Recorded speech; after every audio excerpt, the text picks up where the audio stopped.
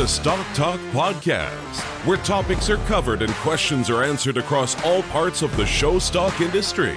Get ready to learn and laugh with your hosts, Trevor Kirkpatrick and Corey Edge. This is one, Corey, that I'm really looking forward to. I know the reason why people are clicking on this episode is not to hear us talk, potentially, because probably, yep. Josh Brockman is on here later, and it's very good. If you're in the show pig business, you're going to love it. If you're not, take some notes, because the way he's sorting females is interesting. So, more on that later. Very much so. Yes, very much so. So, Trevor, we had a good week. We got to hang out, as people know. Yes. As last week episodes was aired, but got a chance to go to Kewanee, Illinois this past weekend, our old stomping grounds, to celebrate 50 years of Dan Hogue in education. And about 48 of those years were spent at Blackhawk East. Wow. So, man, what a cool event. They honored some absolute livestock legends that went through Blackhawk, that support Blackhawk. Gary Dameron, Dameron Angus, if nobody has heard of that before, probably living under a rock. Chad Holtkamp was another one. And then none other than Indiana high school coaching legend, and also somewhat in Illinois, Mr. Roger Carr. Oh, yeah. All got inducted to the Livestock Hall of Fame at Blackhawk. And of course, Dan Hogue's retirement was funny and fun. And I say funny because they had Gary Dameron go up and tell some stories. And he led off with, I was informed before I got up here that this is not a roast of Dan Hogue. And I wish that it was, because I would have loved to hear some stories that Gary would tell. You know, I've been big on, I love comedy. A big comedy podcast guy, so on and so forth. And I've been into the roast lately, like watching comedy roasts of years past. And I thought, what if we had a livestock roast? That would be interesting. Oh, geez. Yeah, we could sure sell tickets to it, I'm sure. Oh, yeah. You just have... The livestock industry is an industry of gentlemen and gentle ladies and professionalism and, you know, that kind of thing. But I think there's a select group that would really enjoy some good roast comedy. I think that could get really fun. So, no question. There's who would you get to host it? Oh man, I don't know. I can think of a handful. Yeah, just get them all up on a stage together. Get like 15 people. Oh my gosh, yeah. Well, and really, you do it to roast one person, but they all roast each other in the process. That's the thing. Yeah. They all kind of get after each other, and then the one that get roasted is at the end, kind of gets revenge. Right. You know, Walton would be there. We'd have to get it televised by Walton. Yeah. If anybody out there has any ideas on pulling this together, we sure would appreciate it. That would be awesome. Maybe something in the wintertime when we're kind of in maybe a window of calving or lambing or pigging or which good luck finding that window. But speaking of Walton, I was on Walton. I watched Walton. A lot of Walton happening this past week. Watched the State Fair Breeding Grand Drive at the Ohio State Fair, which is the first time they've done that. They model it after kind of what Indiana's been doing, kind of OYE-esque, which is very cool. It's very well run, well organized. The Ohio Farm Bureau did sponsor it alongside Nationwide, so that was kind of cool. I actually had several meetings with that group to kind of discuss what they should do about it. So kind of neat to see my employer combining with my off hours passion, if you will. So that was kind of cool. But going back to the Walton thing, make sure you subscribe to the archives, because a lot of shows are happening, and if you missed it, that's your chance to go back and watch the whole thing all over again. They've got rodeos, so on and so forth. So make sure you sign up on WaltonWebcasting.com and get to the archives and all the other fun stuff that they have. Follow them on Facebook and social media. It's always kind of fun to see where they go to eat. Like the Ohio crew, I think, was at City Barbecue, and the Tulsa crew was at another place. So they kind of do a good job of keeping us all informed. Yeah, there's lots of interesting things that Walton does, but Ohio State Fair going on right now. Walton's there. Yep. Walton's at the Indiana State Fair. Yep. Lots of moving parts and pieces happening on the state fair scene. We're approaching August. Maybe we did a county fair episode. We should probably think about doing a state fair episode. We should probably do a state. Yeah, you're right. Well, in my Holy Buckets moment, we'll talk more about it. But we talked about county fairs that need improvements. But I was just at Elkhart County, Indiana, and they are a magnificent group of people that really do an excellent job of running their county fair. I mean, lot of people. I think they said 20,000 people a day go through the gates there. Yep. And it's a huge fairgrounds, but specifically in the livestock barns, it seemed very organized. Never waited on a class. There was a ton of volunteers to help. Super, super good. I mean, I thought I was great. So shout out to those folks there at Elkhart County. Those who do it well need more recognition than probably what they're getting. So, yeah. Fun fact about the Elkhart County Fair. Sorry, I just whacked. What just happened? My elbow slipped off my chair, and funny bone. All right. Okay. Well, so fun fact about the Elkhart County Fair, it is one of the largest ticketed events in the state of Indiana. You think about the ticketed events that happen in the state of Indiana. You're talking NFL football. You're talking Indy 500. You're talking what are some other big the Indiana State Fair. I mean, one of the largest ticketed events in the state of Indiana is the Elkhart County Fair. Concerts. Yeah, they had there are concerts in there. All kinds of concerts, plus like side stages going on. That was incredible. It was a good time. But very much so. When we get into our Holy Buckets moment, I'll touch on that a little bit. Just it was kind of fun. Well, one of the things I heard you mention is how some of these county fairs maybe could use some assistance. Yes. Maybe it's with gates, or maybe you're trying to buy a county fair project. You're not sure where to get them. Maybe some of these county fairs could get online to a website called showpig.com and buy some gates from these people that are having equipment sales, or possibly even find ways for people to buy their show pig projects, because where else are you going to buy them besides off the farm if you're not going to go to showpig.com? Maybe you could buy from a breeder you've always wanted to interact with, but you don't live close enough, or maybe you're not sure about starting the relationship or how to start it. Well, showpig.com is an incredible resource that has opportunities for you to go online. There's breeders directories. Mm-hmm. There's ways to chat with their staff and get to know who these breeders are, and work with them as well. So I would say, why not go over to the place that does it all and has been doing it the longest? That's right. And that is showpig.com. They're the innovators. They're the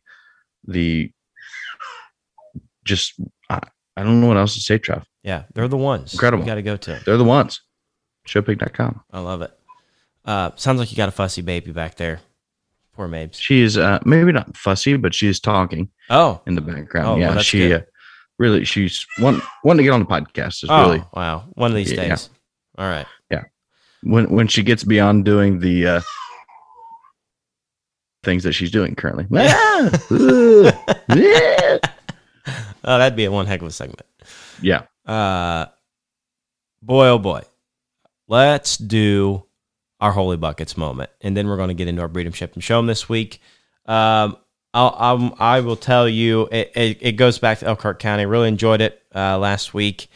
It was televised by Walton, so I enjoyed that. The family got to tune in. I don't do very many shows now anymore, so they kind of like to see what I'm doing. But anyways, my Holy Buckets moment was just kind of, it's very general one this week.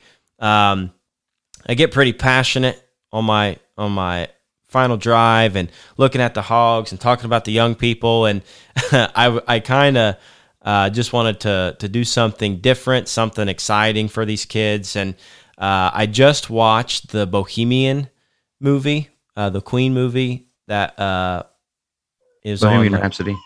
Bohemian Rhapsody. So I thought, what would be really cool is if I could incorporate like the "We Will Rock You" in the Grand Drive somehow. So like that was my challenge to myself. So I had everybody stand on their feet and do like the boom, boom, clap. And it was really little stomp, stomp, clap. Yeah, stomp, stomp, clap. And like while I was out there trying to find the one I was going to pick, they were doing it the whole time. So I was like, holy buckets. This makes me want to run through a brick wall. Here we go. But no, I thought that was a cool environment. But another shout out to Elkhart. The looked a little different this year. You judged it last year, Corey, but the stands were absolutely packed. There wasn't an empty seat anywhere. People hanging from the rafters, and that was an incredible environment. Very well run show. I don't know if you got the chance to stay in the Airbnb. Probably not, because you were pretty close. No. I when I judged that show, because I judged it during the COVID year, so I had I did the Bears and the Gilts all one day. Wowza. And I didn't stay. Well, they treated me like a king, because there's this Airbnb that they put all the judges up in, or at least the hog judges.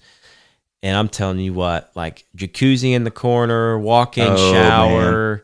Bed was super comfortable. And what's nice is like I got in kind of late the night before, and sometimes when you go to like a hotel, there's doors slamming, there's a cranky people teller at the desk, and kids screaming, and you just don't get the night's sleep that maybe you wish you would have. Well, at this Airbnb, it was like, oh man, I could have just stayed and said, hey, let's push this show back a couple hours. I need to. Yeah, no kidding. You almost don't want to leave at that point. Yeah, exactly. So anyways, that was my Holy Bucks moment. Good time. Really enjoyed it. Well, I don't know that I really had a Holy Buckets moment this week, but I will tell you what. A lot of people know that when we record these, Trevor and I do have video on. Holy buckets! What did you punch with your right hand? This was the talk of the town. Yeah, we should video record this. Okay, so up until this point, and we have already recorded with Brockman. I did not realize he's probably like Trevor lifted his fist up, and it looked like he got in a fight with a brick wall. Yeah, so what I didn't tell you about Elkhart County was this some dude came up and told me about how terrible of a job I was doing and how I wasn't picking the right ones and I suck. And so I told him what I thought with my fist. Nice.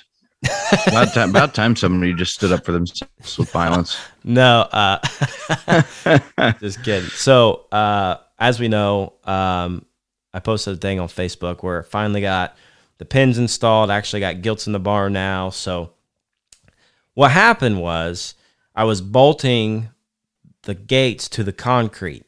And for those of you who have used wedge lag bolts, you hammer them in, you drill a hole in the concrete, you hammer them in, they wedge in there really, really tight, put the gate on there, and then put a lock nut over top of it.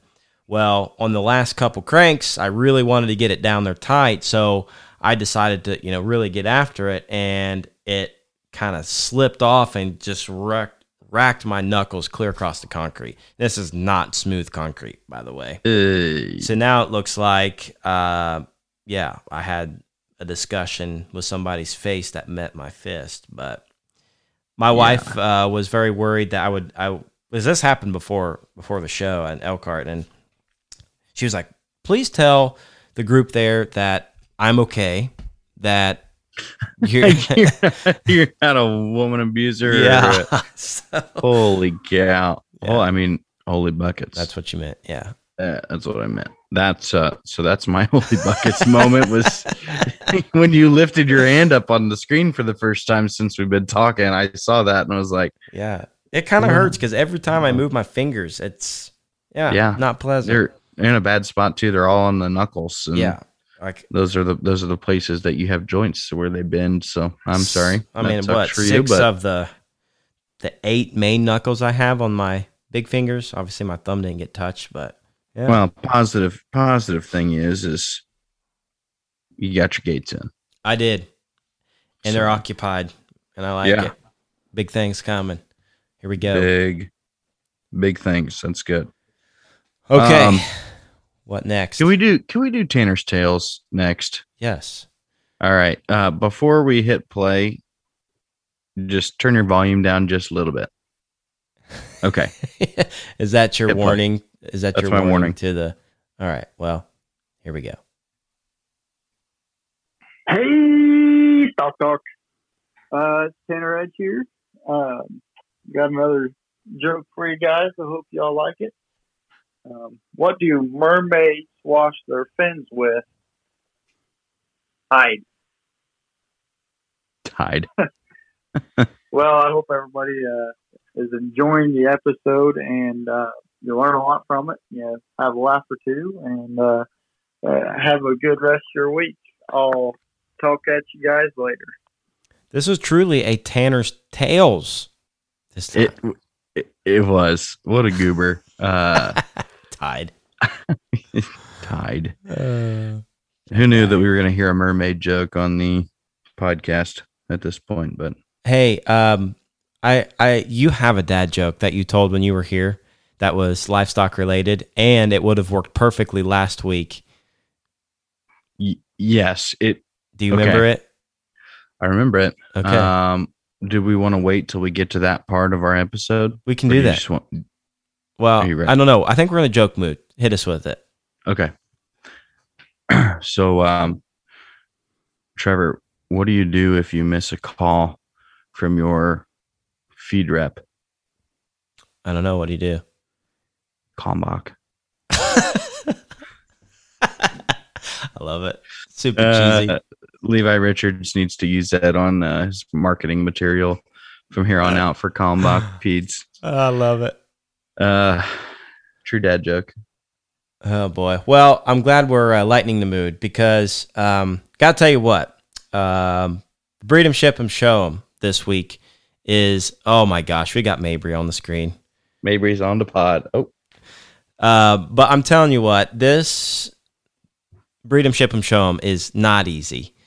We've kind of talked about this in the past where if you start getting legend sires, it doesn't make any sense of shipping any of them. So this one's interesting, though. I appreciate the caller that called in here. However, we are running out of Breed 'em, Ship 'em, Show 'ems that are being called in. So get creative, folks. Send them in. Yeah. I thought we had a lot more, but there some that either lost service that we have duplicates of. So it looks like we have more than what we actually do. So the phone number is 234-320-0457. Again, 234-320-0457. Save us in your phone so I don't have to keep saying this. But, folks, this one's a heater. Let's see what we got for this week's Breed 'em, Ship 'em, Show 'em. Corey and Trevor, this is Brian Reesing from Ohio. I really enjoy listening to the podcast. My quick shout out is to my RF genetic team and Pullins family show pigs. Shout out to John, Frank, and all the kids that show for us. My Breed 'em, Ship 'em, Show 'em is I'm going to go with some legends here in the hog industry. And one is going to be Loudmouth. The next one's going to be Super Monster. And the final one's going to be Pistol Pete. Whether you breed them, that's kind of irrelevant. You're going to win with all that. The show 'em, you might get a little bit there, but I really want to intrigued on where you guys, what hog, what legend are you going to ship? Thanks. Bye. So here we go. Yeah. Yet again. I liked Mabry's little sneezes in there. Those were pretty cute. We had to feature her on an episode, so yeah. Here it is. So that's a tough one, huh? Yeah. Oh man, I hate these. Brian, thanks for sending this in though, because the reason we hate it is it's a good one, and you're right. It's irrelevant which one you breed because they're all good, and you're gonna be sitting pretty no matter which boar you breed. But he's intrigued more about which one we're shipping, which I think people just like to hear us sound really stupid. is what it amounts to. However, we can fight through this because last week, funny enough, we are talking to Brockman, who we all know has a little bit something to do with Cruel Intentions that we talked about last week. Yeah, minor things. All right, Loudmouth, Super Monster, Pistol Pete. Corey Edge, what are you doing? Well, okay, here's how I'm going to logic this out. Brian did say he was more interested to know which one he shipped, so I'm going to save that for the end. Okay. All right. I am breeding Pistol. Mm-hmm. Changed the show pig industry as we know it. If you were in Jim McCoy's shoes, why wouldn't you? Right. Okay. Now, Loudmouth, as far as purebred sires are concerned, is one of the most influential purebred sires of all time. I would agree. That boar, though, at a show type conference, whatever, looked the part. Incredible. Cashing in probably on Loudmouth, probably trying to set a record. I'm shipping Super Monster. That's what I'm doing. And here's my logic is when you throw in Pistol as an option in that group, Pistol completely changed the crossbred industry. Super Monster was a large crossbred influence, but his reign would not have existed if it weren't for the path that was set by Pistol. So that's my logic. And I don't think that I could ship Loudmouth knowing what he has done for the purebred spot industry. I mean, he pretty much took the spots and elevated them to a level that they wouldn't be at if it wasn't for him. It's spot on. Thank you. Wow. Okay. All right. I didn't think that's where you're headed with it. 1,000% agreement is you gotta breed Pistol. That's. And I'm not so sure that you gotta breed Pistol. I would think the other option would be breed Loudmouth, but see, here's my thing with if we can't ship him. He changed the game. Now, like, here's another thing is, like, are they all in the same year? Like, somehow we changed time and, like, all these hogs are in existence and... I think you just take it for what they are. Within their... Okay. So, with that, in the time that Pistol was around, people would be scared to death if that one entered the ring. They wouldn't know what to do, if what the ring looked like and all that good stuff. May not even bring much at all because they're that scared of them. But you would have the select few breeders that would be like, wow, what is that? I want that next piece. I think you stick with breeding Pistol. That's, in my mind, the easy thing to do to cover your sows. The interesting discussion is between Super Monster and Loudmouth, in my opinion.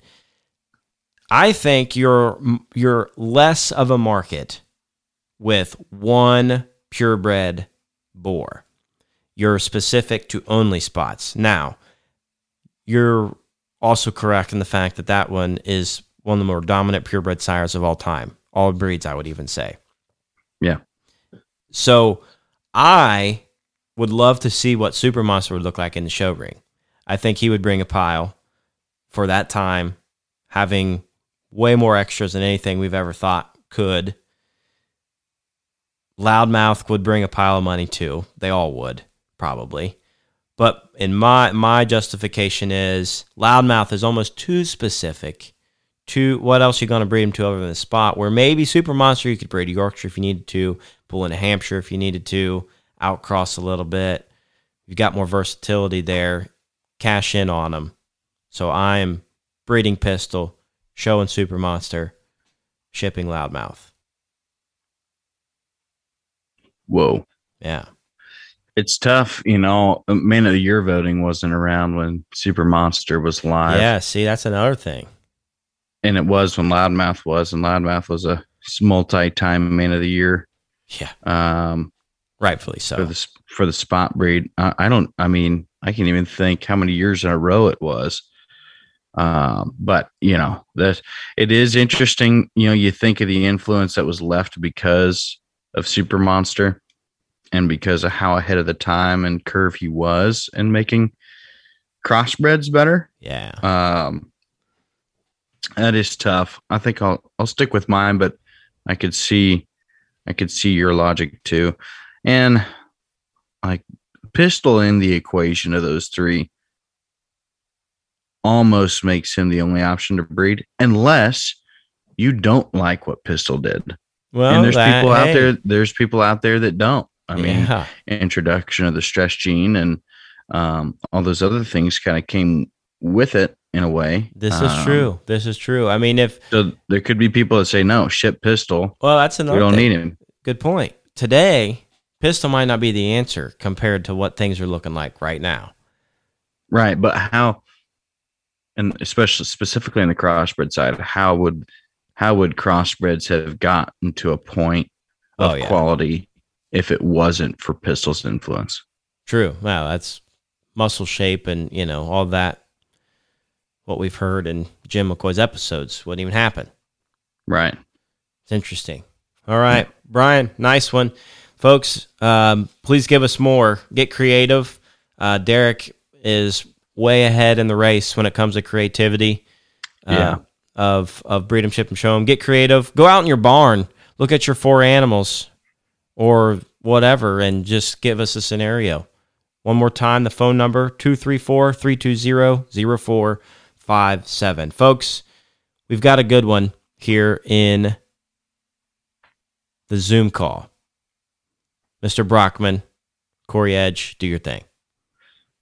Well, coming from the state of Texas, a gentleman that has spent a career in and around the livestock industry, but more importantly, a career in helping youth and young people grow in the agriculture industry. Mm-hmm.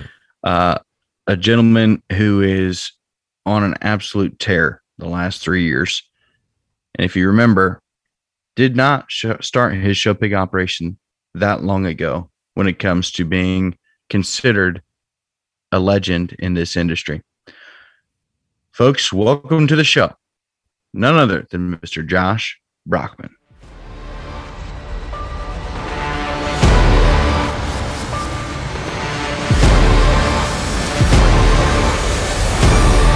All right, well, I think we'll get started. Typically, when we get guests on here, we kind of let them introduce themselves and, like we talked about, just roll right into it. But I think we're going to do this episode a little differently. So your story is the episode, and we kind of want to dig into a lot of different things here.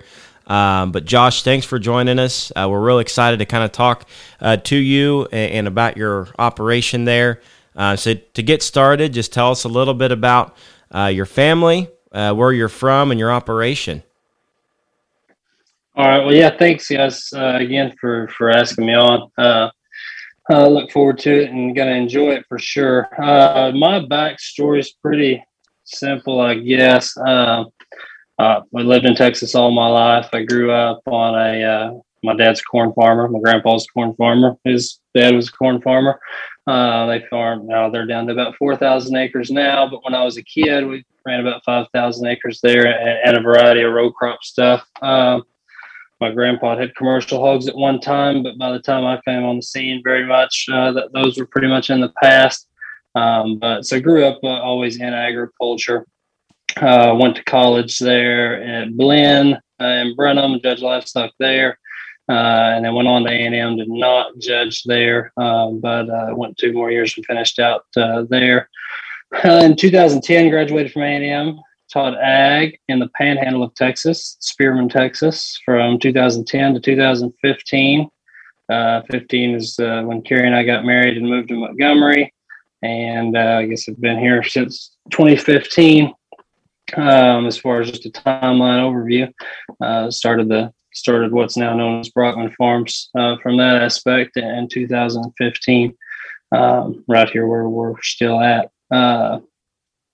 a lot of the backstories for how I got into this is obviously just showing pigs as a kid. Wasn't nearly as active and involved maybe on a national aspect of my whole 9-year-old to 20-year-old or senior in college, senior in high school involvement as a lot.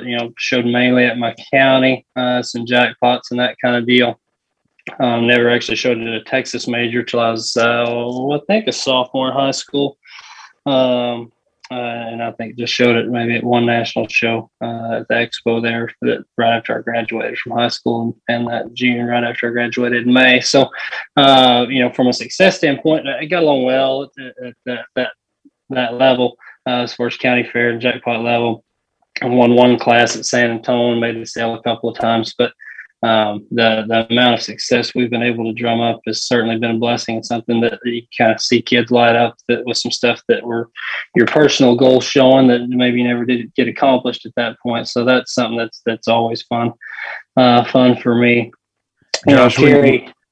Oh, sorry, not to interrupt you, but I'm thinking back to your show career, and maybe some people of influence in the state of Texas at that point in time. Obviously, there's some pretty deep rooted guys down there, but I don't think a lot of our listening audience, and maybe they do, and I'm ignorant to it, but they, I don't know that they truly understand the competitive nature and just the challenge it is to find success in the Southwest. So where would some of those pigs that you first were showing and families that you helped or maybe worked with, where would they have come from? And then maybe what was your tie to those people to get involved in the industry? Sure. Yeah. No, so I had lots of help. Stevie Horton was an ag teacher down here in Farmersville, helped me a bunch.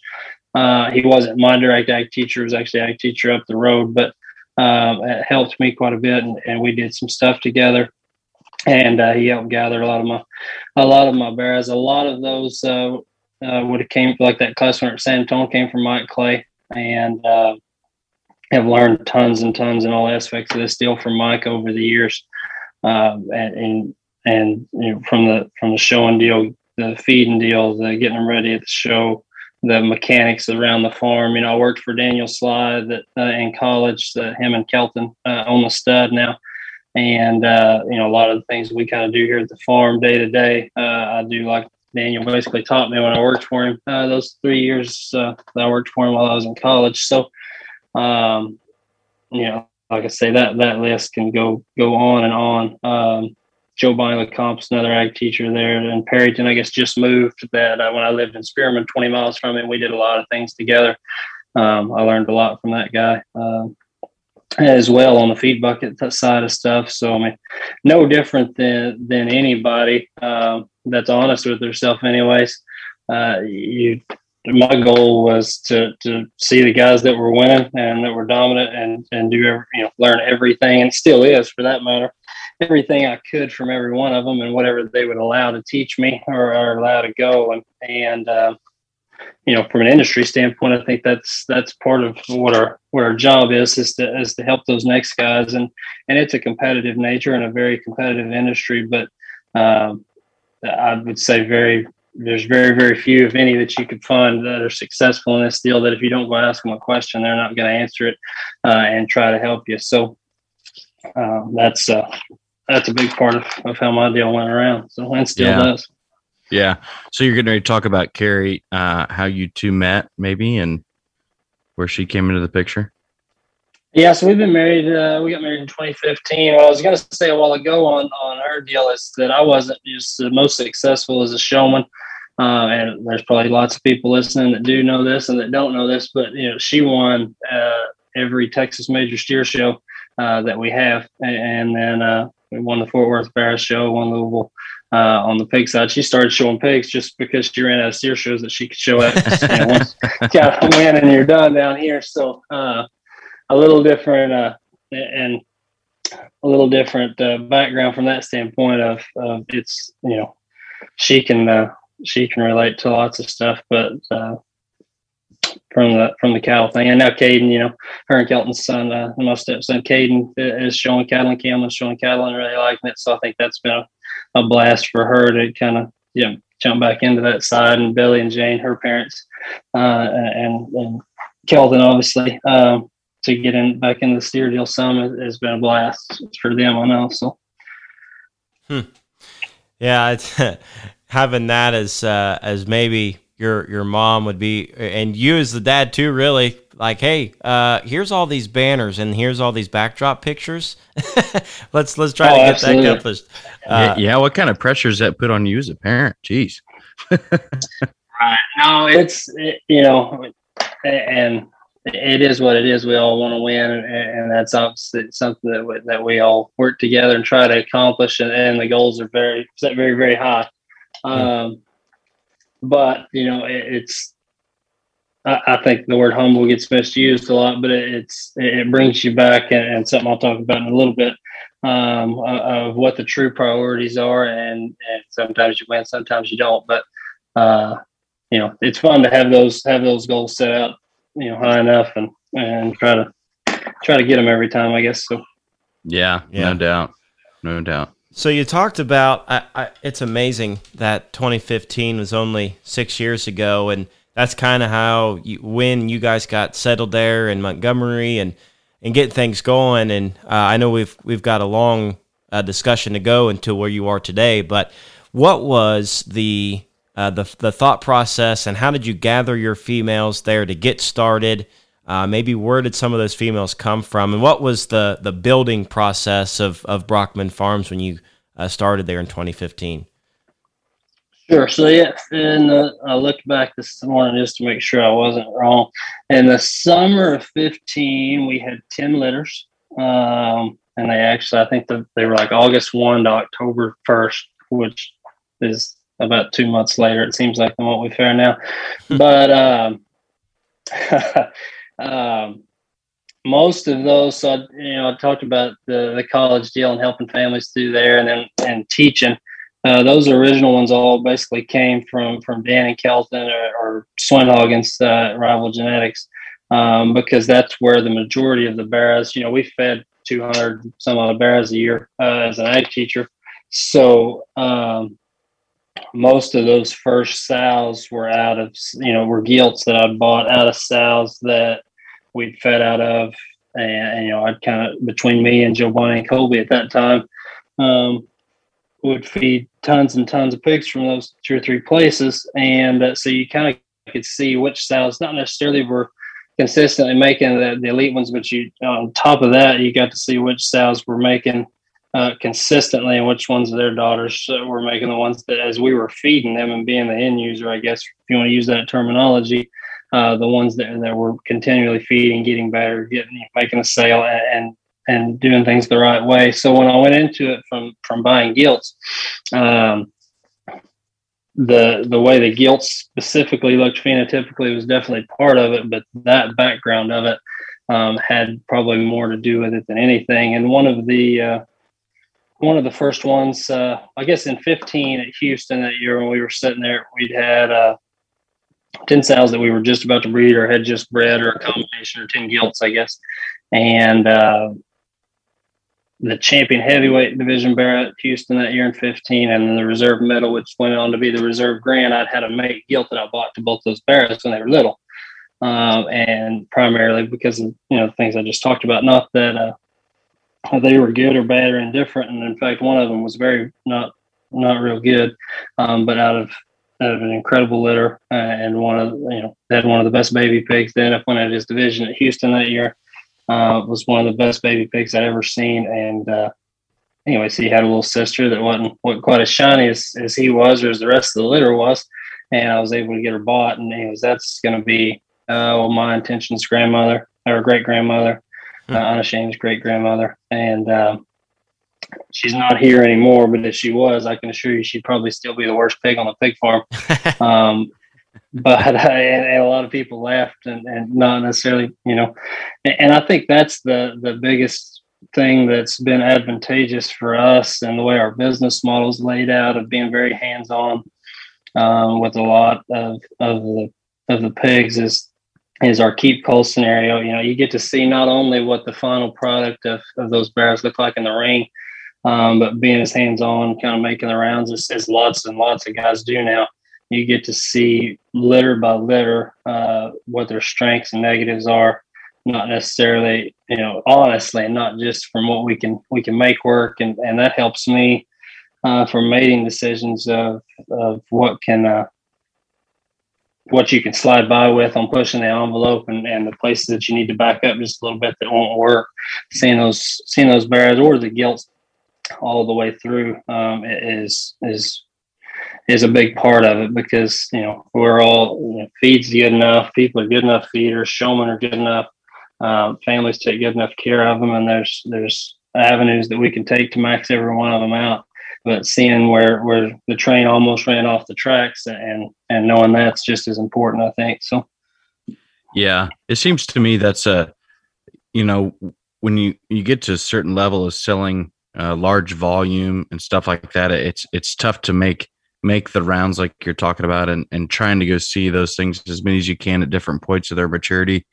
I think that's something maybe a lot of people struggle with is, what do you if you're not doing this thing full time, or if you are doing it full time, but you got pigs in different states or different parts of the country, and you can only see so much from a picture or a video. It's tough to gauge where you're at, but if you can go see them in person, it does make a huge difference. So, and from a mating decision standpoint, man, I guess I hadn't necessarily thought of it as, more so like, hey, that sow or that litter did not turn out, at 230 pounds the way I thought they'd look, something like that. So that's pretty interesting.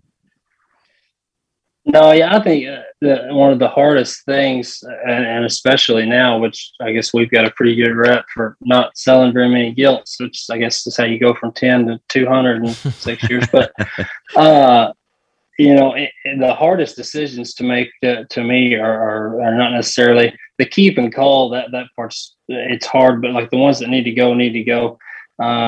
The things we're getting into now of which ones to keep and sell, and you want to put out a product that's going to work from a breeding stock standpoint as well. And so like the basis of things that I've always kept in mind from the beginning is we kept litters of gilts.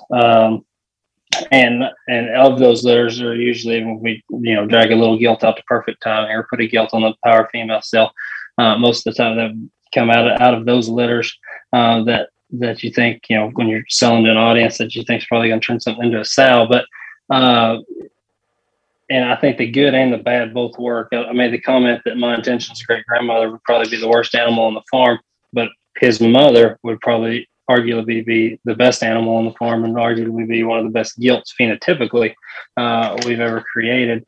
So, you take the positives and the negatives. I think the biggest thing on that, and it is the hardest thing of, where you're at the point of trying to manage numbers and quality is you never know which one of those gilts, if it's going to be the best looking one or the average looking one, or the one that's not nearly as good quality wise as her sisters, which one's going to be the generator.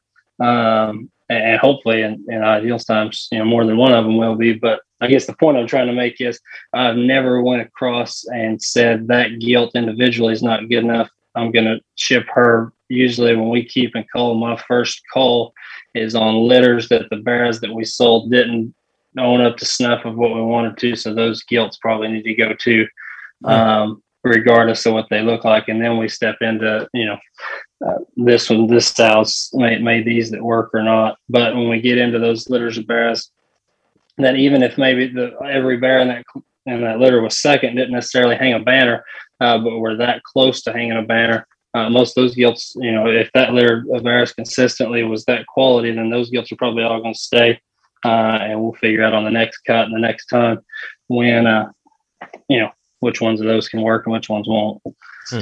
Well, that's fascinating. I mean, I guess that's the quickest way to get from point A to point B is, if the Barras didn't work, well, that's what we're trying to get after here. So their sister's probably not going to get the job done. I think that's an interesting concept.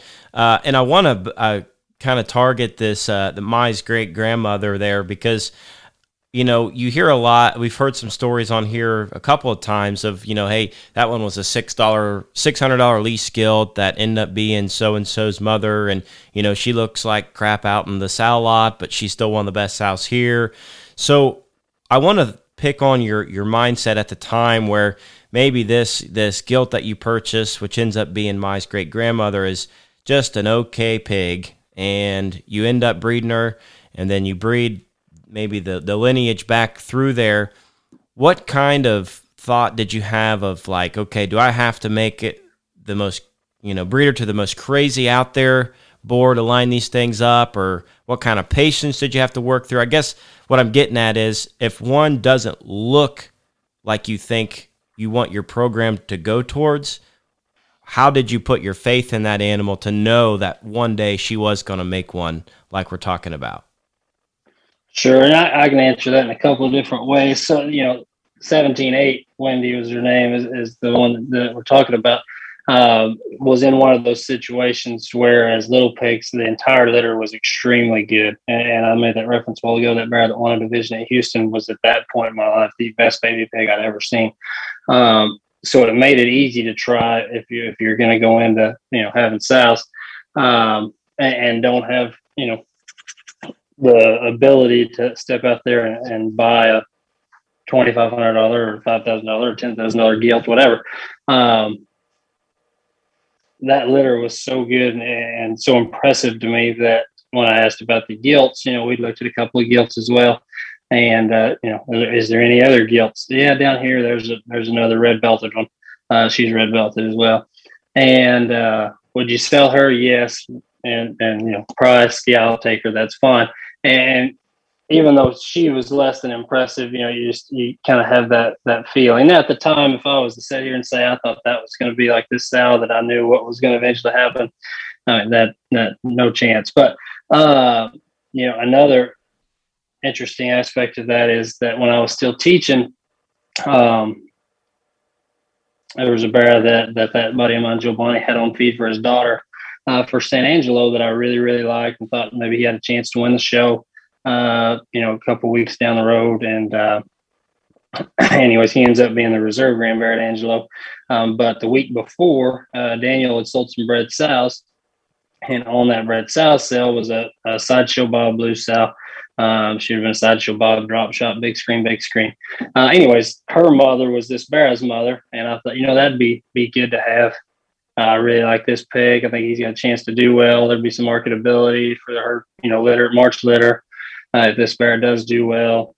Anyways, long story short, we bought the sow. She wasn't a gigantic investment.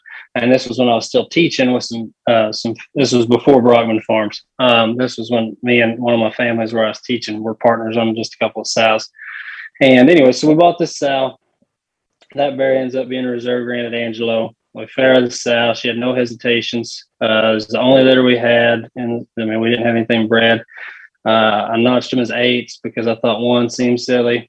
And anyways, 828, Carrie builds a website for that little entity called BP Show Pigs at the time, and trade for a gilt. She was not the pick of the gilts of that litter. She was probably the second or third best one, honestly. But anyways, 828 ends up being, out of that bred sow purchase, ends up being now Cruel's grandmother.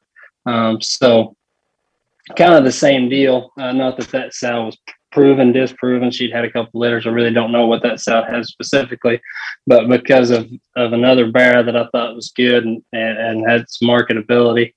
And there's more ties to that drop shot big screen sow was a drop shot big screen and drop shot's mother, I believe. That me and Brant Poe helped him in college. Anyways, we kind of helped. Poe had bought the gilts from Wagey. So I kind of had a tie to this deal for a long time back, not necessarily directly, but long story short, 828 comes to Montgomery. Her second litter gets bred to Step 1, which we can talk about in a minute. Makes 2232, which is Cruel's mother. So, and Believe in Me's mother, and Here I Am's mother. Enough said about that. Man, that the whole concept of I guess to back up towards the beginning of this conversation is, the ugly sister, maybe knowing that there's other ones out there that are litter mates or very closely bred the same way, to know that, there could be some generating power there. I mean, you just listed several instances there where that was the case, and it doesn't always happen that way, but sometimes those are cheaper or less risk involved when you have those like that on the place. And sometimes at some point in their life, they do end up turning out really well, whether that be a breeding piece or a piece of show stock or whatever. So very, very cool concept that it makes breeding livestock fun and exciting when you have an experience like that, when it works, because that really kind of opens up the doors for future ideas or investments, stuff like that too, instead of continuing to have bad experiences with not great looking livestock that are bred right. So it's pretty cool.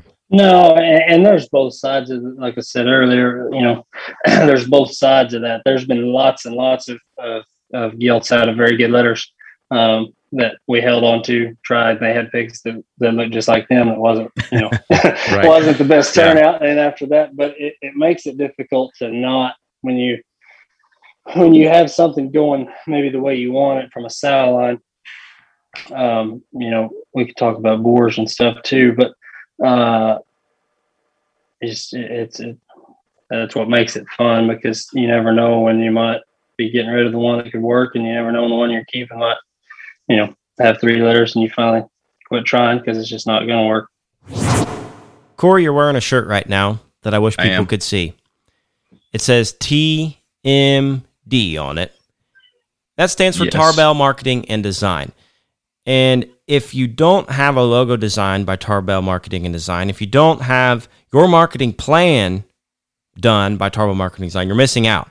But if you've already have that stuff accomplished, you're going to need some gear. Go to choosetmd.com, get you a nice hat, get you a shirt, be all geared up, quality material. I like it.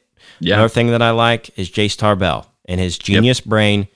You need to use Jace Tarbell, Tarbell Marketing and Design. Go to their website, book a consultation right now. ChooseTMD.com. Yeah, I do kind of want to dig into the boars, honestly. I don't know if you listened to last week's Breed 'em, Ship 'em, Show 'em. Hope you didn't, because you probably wouldn't be talking to me right now.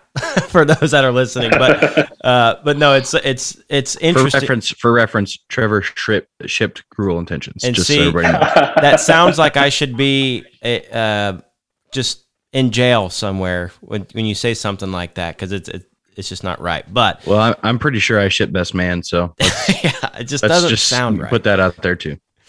But what's interesting is we talked about that before we got on air, and of course, all 3 of those hogs are so influential in our industry. But we've kind of been digging into the sow line, which is super fascinating, and lining those things up, and maybe Ugly Sister turns into developing a diamond in the rough there. But let's turn to the boars a little bit, and we've talked a lot about this a lot with other boar stud guys, show pig guys and gals, and once that moment, or was there that moment when I'll pick Cruel Intentions for an example, when was he one that was like, that one is special, he will be a boar and he will be something, or was he one that you kind of had to see how he grew and then he was something special? What's the Cruel story? So let's see. Cruel was born in January. That would have been out of his mother's first litter. And I guess right at the beginning of Building Speed stuff too. That have to have been. So being a January, a lot of factors at that time, and our deal anyway, a lot of factors go out of play, because, good baby pigs in January at that point, for me, it was, I could sell the best one that I had in that whole crop, whatever, for, let's just say $1,000, or hold on to him. Where if he would have been a July, it becomes a little more serious decision from a business standpoint, because you take the risk to hold on to one, or go ahead and hopefully get a decent price for him for San Antonio, Houston kind of deal. So from that standpoint, that was fairly simple. Michael that works for us, he was asking me at lunch actually what Cruel looked like. on the nursery deck. And the only thing I could tell him, same thing I'll tell you, is I remember that I had no intentions ever of selling him. Like, he was the only male on the litter. It was actually a short litter. There was 4. One of them didn't make it out of the Farron house, so there was 1 boy and 2 girls. And they were Januaries. We were showing at San Antonio, Houston, so I wasn't at the farm just a ton. But I remember that obviously I liked him, and that there was never one point in time in my life I can ever remember that I was going to sell him.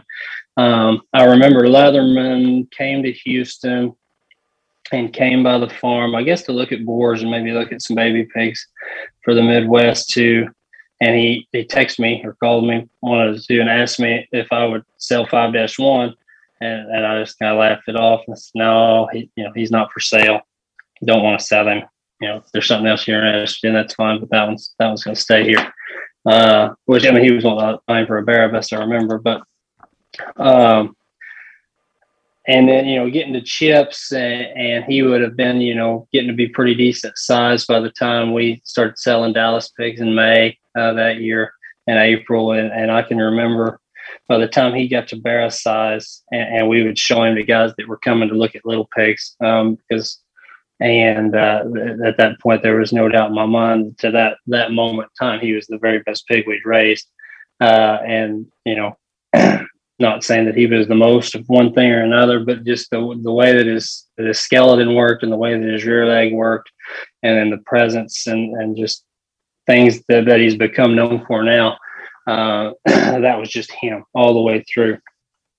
And, my wife loved him because he had a great attitude and all the things, but just the pig that never really gave you a reason not to like him, kind of deal. Well, that's other than, go ahead. No, I hate to cut you off. It's the picture that he has, and this is what we talked about in our Breed 'em, Ship 'em, Show 'em last week, is, to be honest with you, he looks like just an old mature boar with an incredible skeleton. He may be a little dry-bodied or whatever. You can pick on him or whatever. But at that baby pig size, skeleton is so important anyway. And when you have faith in one's pedigree like that at Barra size, and everything just kind of comes together. I mean, I honestly appreciate that more in some aspects instead of the fluffy, chunky, fed-on show boar in some instances, where this thing is just a naturally good hog. So that's always interesting to hear what they look like at home and, before the world got their eyeballs on them. Sure. No, and he was, the first I want to say it was in the fall of 15. It might have been the fall of 16. I have to look back at the calendar. But as we were getting going on the boar side of stuff, I bought a little best man boar. I won't say from who, but and that's not the deal. But I bought him as a little pig. I thought he was extremely good. He was the best man sideshow Bob, and I paid $5,000 for him, and that's much money for anybody, and especially for a broke just out of ag teaching, trying to get started raising show pigs person. But anyways, we paid $5,000 for him as a little pig, and he grew up to be not that great. And I never bred a side to him. I hauled him off and I sold him for $16. And that still to this day is one of the very best lessons I've ever learned. Not that I regretted buying the pig, but that when it's not going to work, just be done with it and don't try to sit there and hammer it down and make it work. And we maybe should have, looking back, given that one just a little bit of a chance, but I just kind of made my mind up that we were going to, instead of being hard headed and try to make it work on something I didn't have, we got rid of it. But the other first little pig purchase was Step One, which we bought with Lackey. And I bought Step One at the Fall Classic, not Duncan, Oklahoma Fall Classic, but Texas Jackpot Fall Classic. And he was third in class the first day. And I'll never forget in all my life, we were sitting at the other end of the ring off to the side, and this little skint pig comes out with a stout head and the most enormous front and back leg, all four legs that I'd ever laid eyes on it as a 150-pounder or whatever he weighed. And his skeleton again was just perfect. And he was skinny and didn't have very much muscle. And he ended up third and should have been third, maybe fourth that day. However, but it took a little process to get him purchased that day. But Lackey bought him together and, went to using him, and that board did a very good job to make things heavy structured and neat looking. And then obviously Building Speed was a product of him, and then Cruel, a product out of Building Speed. So, I mean, it was a process that we've been working to. The Step 1 deal wasn't quite loose enough hind-legged. Building Speed was a correction of that. It was still the same stoutness. And then Building Speed on 2232 is where all the wow factor got tied into the skeleton that we try to make. It was kind of a process to take a step back. If we want to talk about the size, I had made the comment earlier that we were sitting at Houston and had a mate gilt to the champion heavy that we've already talked about, and the other mate was a mate to the reserve, what ended up being the reserve grand, which that sow would have bred to full strut, which made Building Speed's mother, which then goes to Cruel. So, which that sow was from Swan Hog and Bravo Genetics. So was there any the name? Did that come from just you were intending to build this boar initially, and that's where Cruel Intentions comes from, or is there a story with the name? So Daniel Sly that I talked about that I worked for in college, which for different reasons than what I liked it, but that was where like the actual just name idea, like I say, his reasons for liking the name and my reasons for liking the name were different, but I just thought it always sounded very neat and very cool. And I always kind of saved it for a pig that I thought, was just say if that's your boar name that you want to hold on to until the right one comes along. That's why it come along. Since then, I lead a Bible study with a handful of guys around most of them are in Texas. There's a few Leathermans in Arkansas, some others from some other states. But and one of my feeders that's on there, after we put out the boar catalog this time, put together a poem, and I was going to read it off, but I don't have it because I forgot. But anyways, it had all the boars' names of this last spring crop. So like Rescue Story, Overcomer, Saved by Grace. You can throw in Believe in Me, Here I Am. I can't remember. He included like almost all of them and did it tied to, and he alluded it to the Bible study and how much it was helping in his life and how much he was enjoying it. And it was really, really neat. Anyways, he sent it into the group message of our Bible study. And after, everybody kind of made their comments, another guy got on there and he said, and may we all not have cruel intentions. So, we're saying like we need to be an overcomer, going through. And my response back to that was, that's God's way of showing me, because I've been a true regenerated, born again believer for a little over a year now. And that was God's way of showing me, and I truly believe this. If you look at our boar names now versus that, I wrote down what scripture I was going to comment there, but we're a new creature in Christ. And so I truly think that the boar names represent that shift. So where I thought I was doing something cool and naming this deal, the good Lord showed me that it was quite a bit bigger plan. Wow. From that. So that is incredible.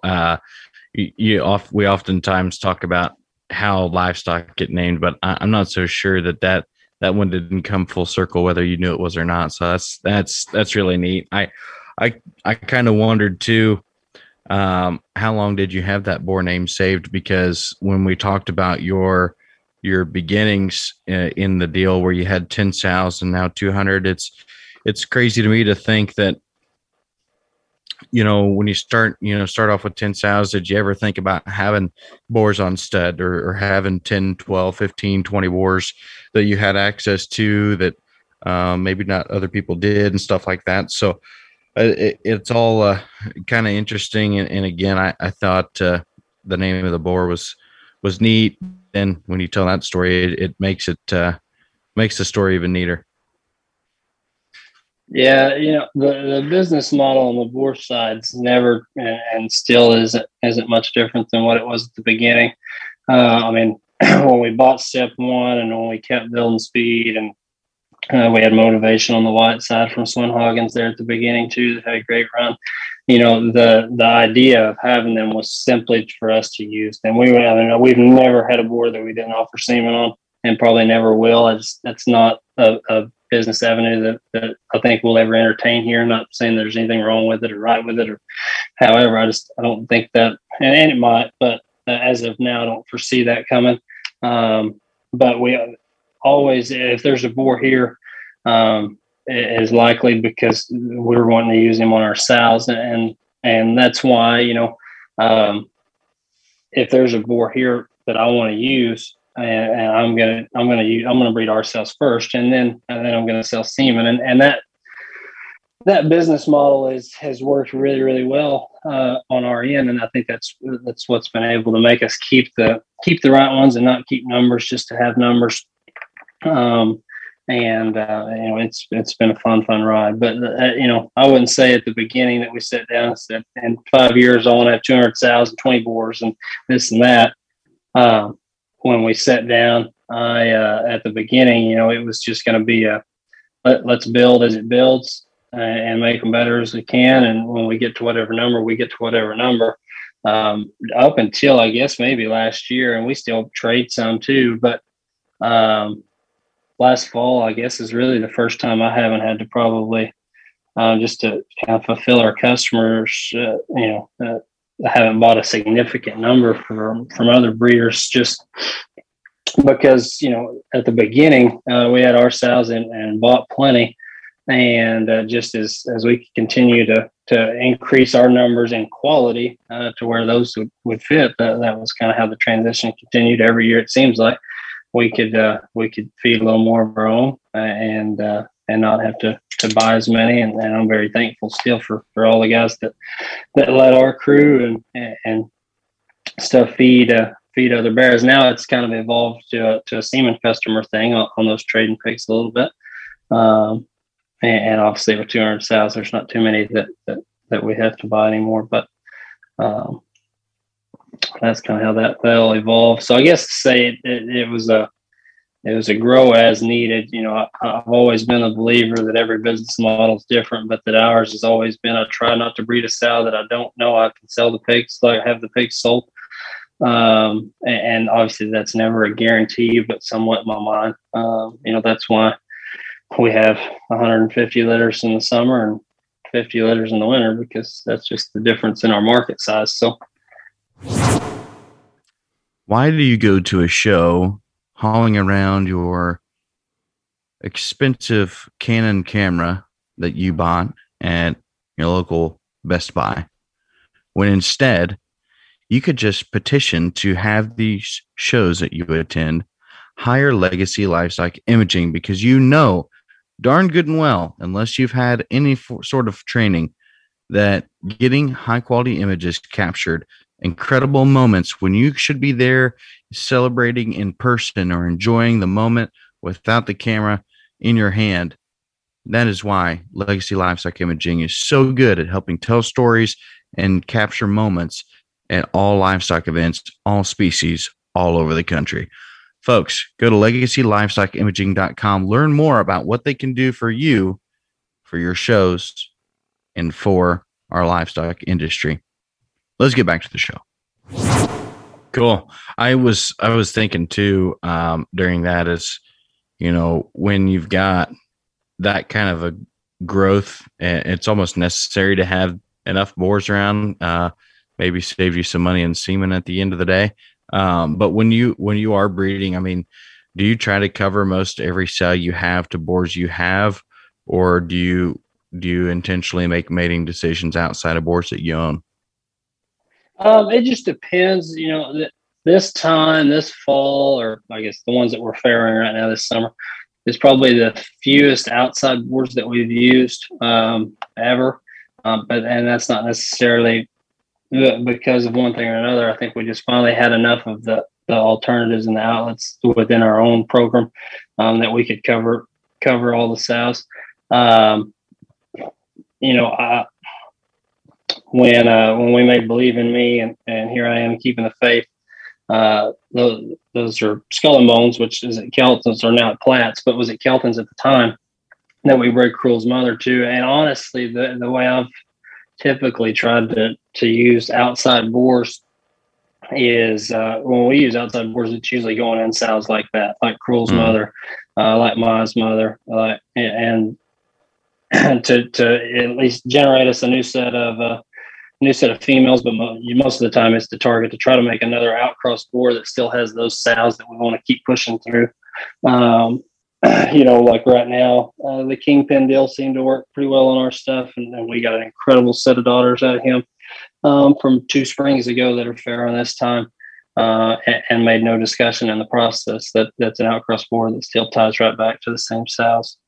So that's probably how we utilize outcross stuff as much as anything. And I've always thought, and it's tough for any of us to do in the livestock industry, but we've all got to just you set pride aside and you set everything aside, and you go find the ones. If you don't have the ones you need to breed on, you go find the ones that you need and you use them, regardless of who's got them, who raised them, who owns them, what they are.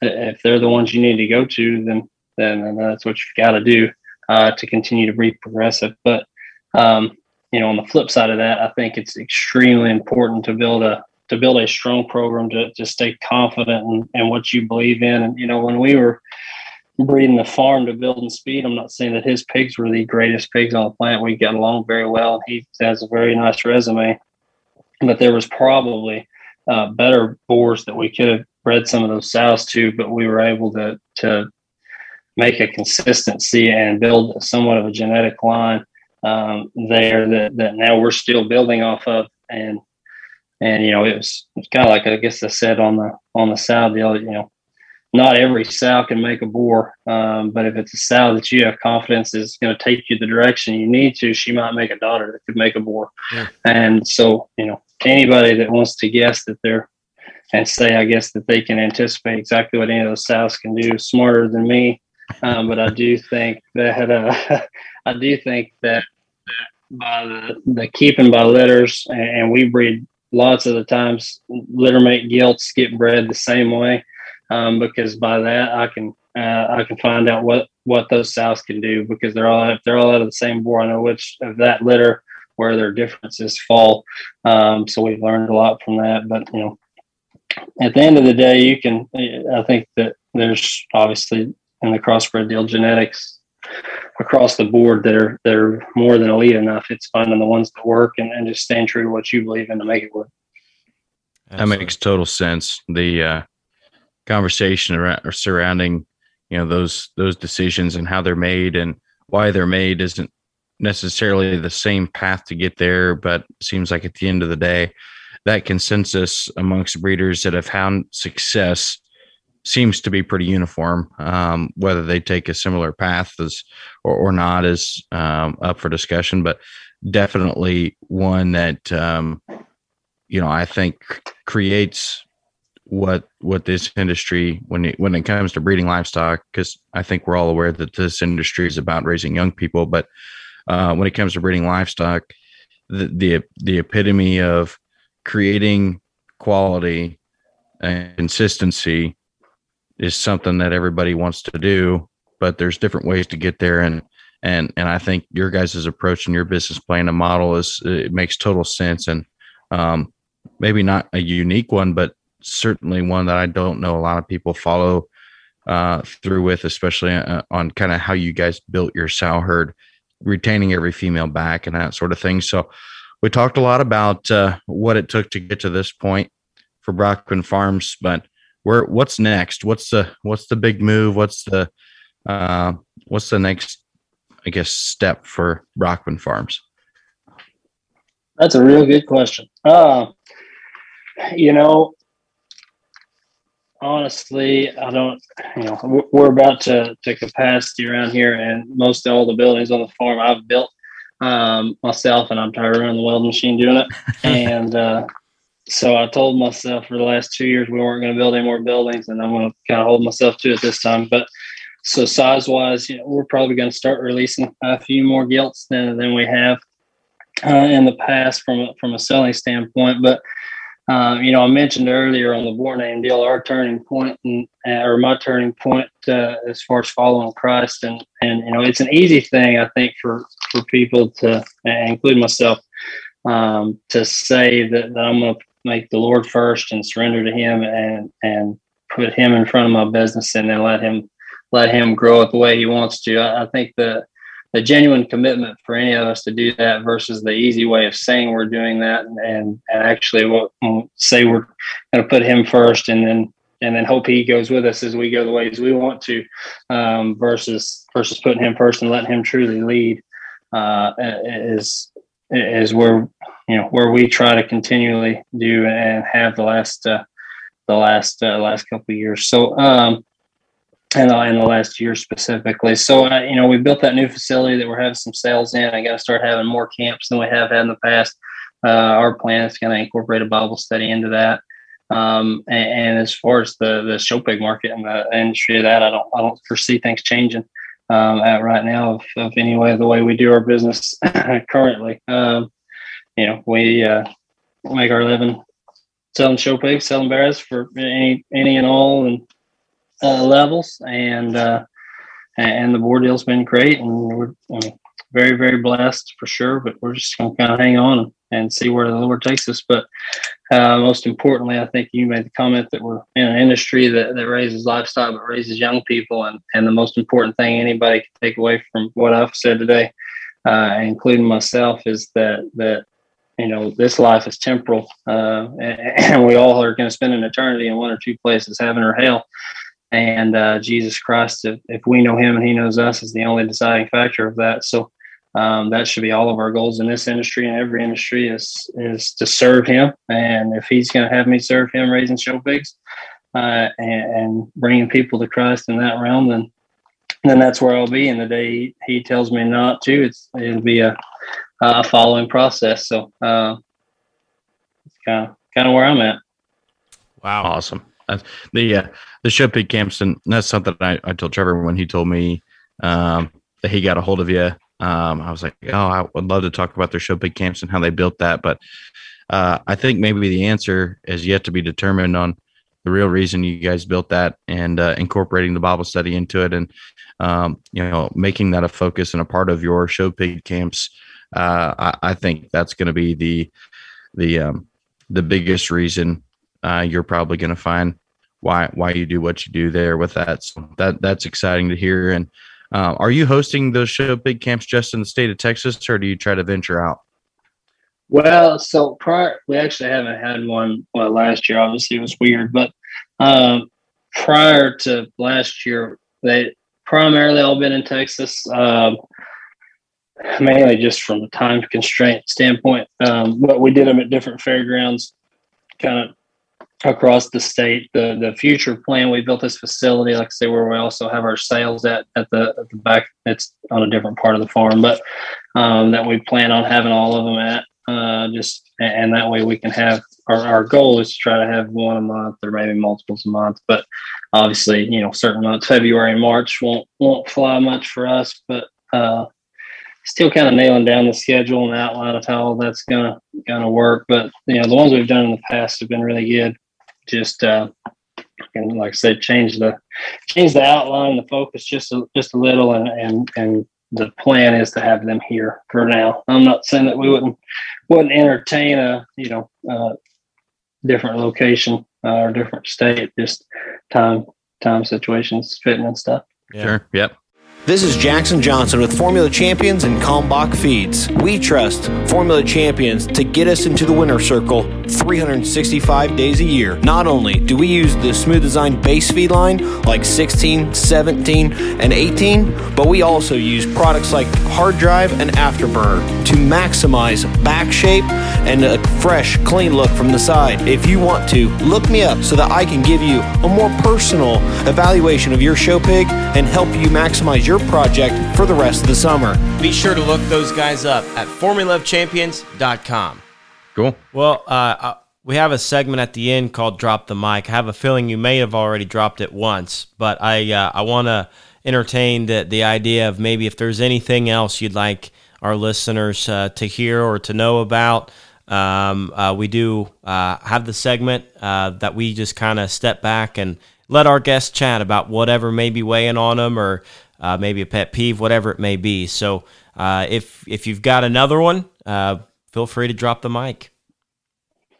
Sure. No, I mean, yeah, obviously that's my main one, and how I'd be crazy if I didn't. At this point, I guess is as good as any to thank for our deal here. Thank my wife for what she does here. Justin and Kurt, that are the two guys that run the farm. Justin Miltenberger and Kurt DeHaven, that we've been so blessed to have.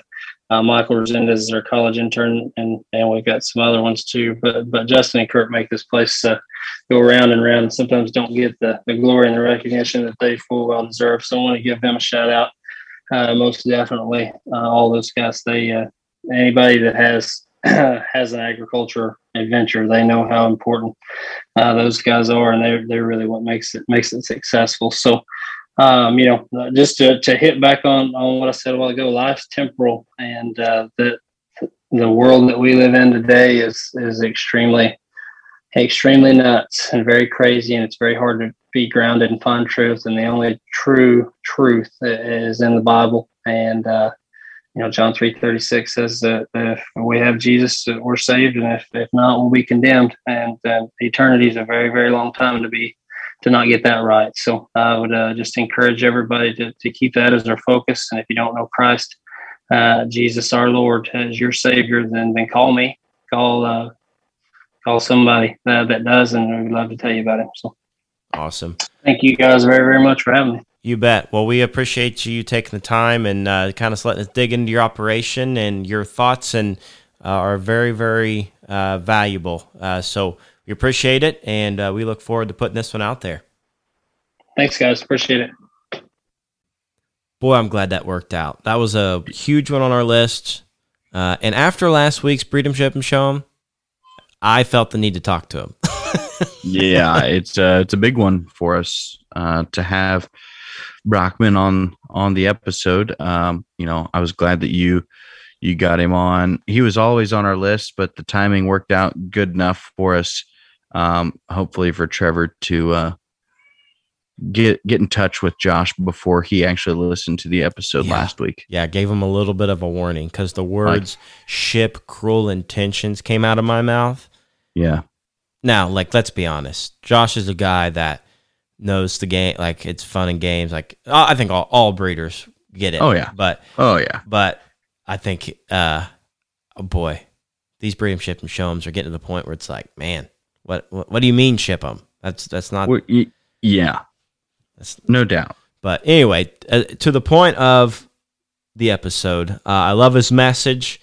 I really enjoyed watching him sort the show down there in Louisville. Kind of had the similar message, and I love the way that he talked about shipping litters that didn't work instead of individuals.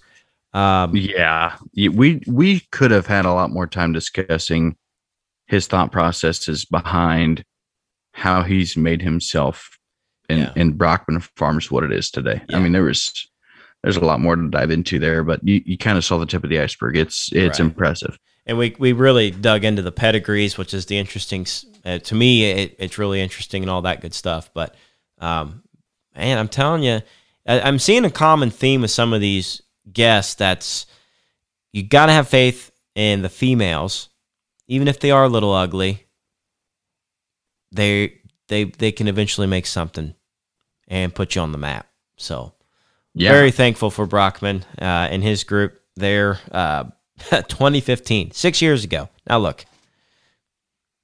I mean, that is growing at a rapid pace.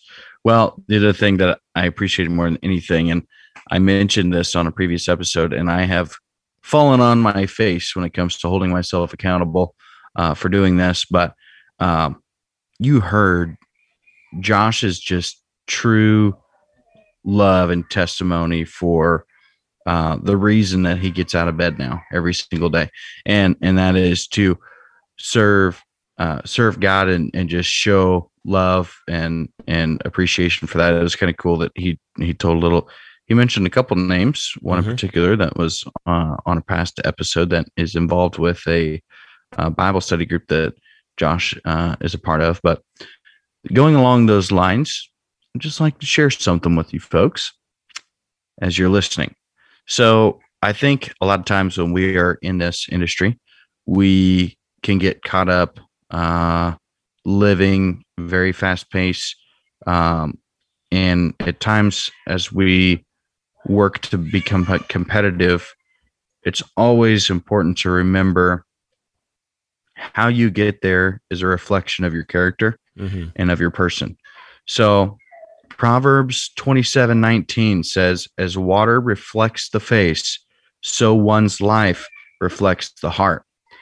So if you are living and working in ways to improve, pretty much to me, that is, that verse is saying perception is reality. Yep. And so how you live your life reflects who you are as a person. How you raise livestock reflects how you are as an individual. This business is very, very, it's very, very easy to tell one's moral compass when competition is involved. Right. And so that to me, I thought was kind of a neat verse to share, and hope you all keep that in mind as you go about hustling and grinding your way to the top of this industry. Love it. Good stuff. Yeah, I need to make sure we keep that on the outline. I like it. Good stuff. Oh, yeah. Well, I'm still shipping merch out. StockTalk-podcast.com. I thought you said you were still shipping Cruel Intentions. No, I hate to even have said that. I'm probably never going to live that down. Anyway, make sure that you give us a call on a hotline. I'm sure you've saved that number in your phone by now. A lot of good things coming your way via Stock Talk Podcast. Thanks again for sticking with us. Catch you next week.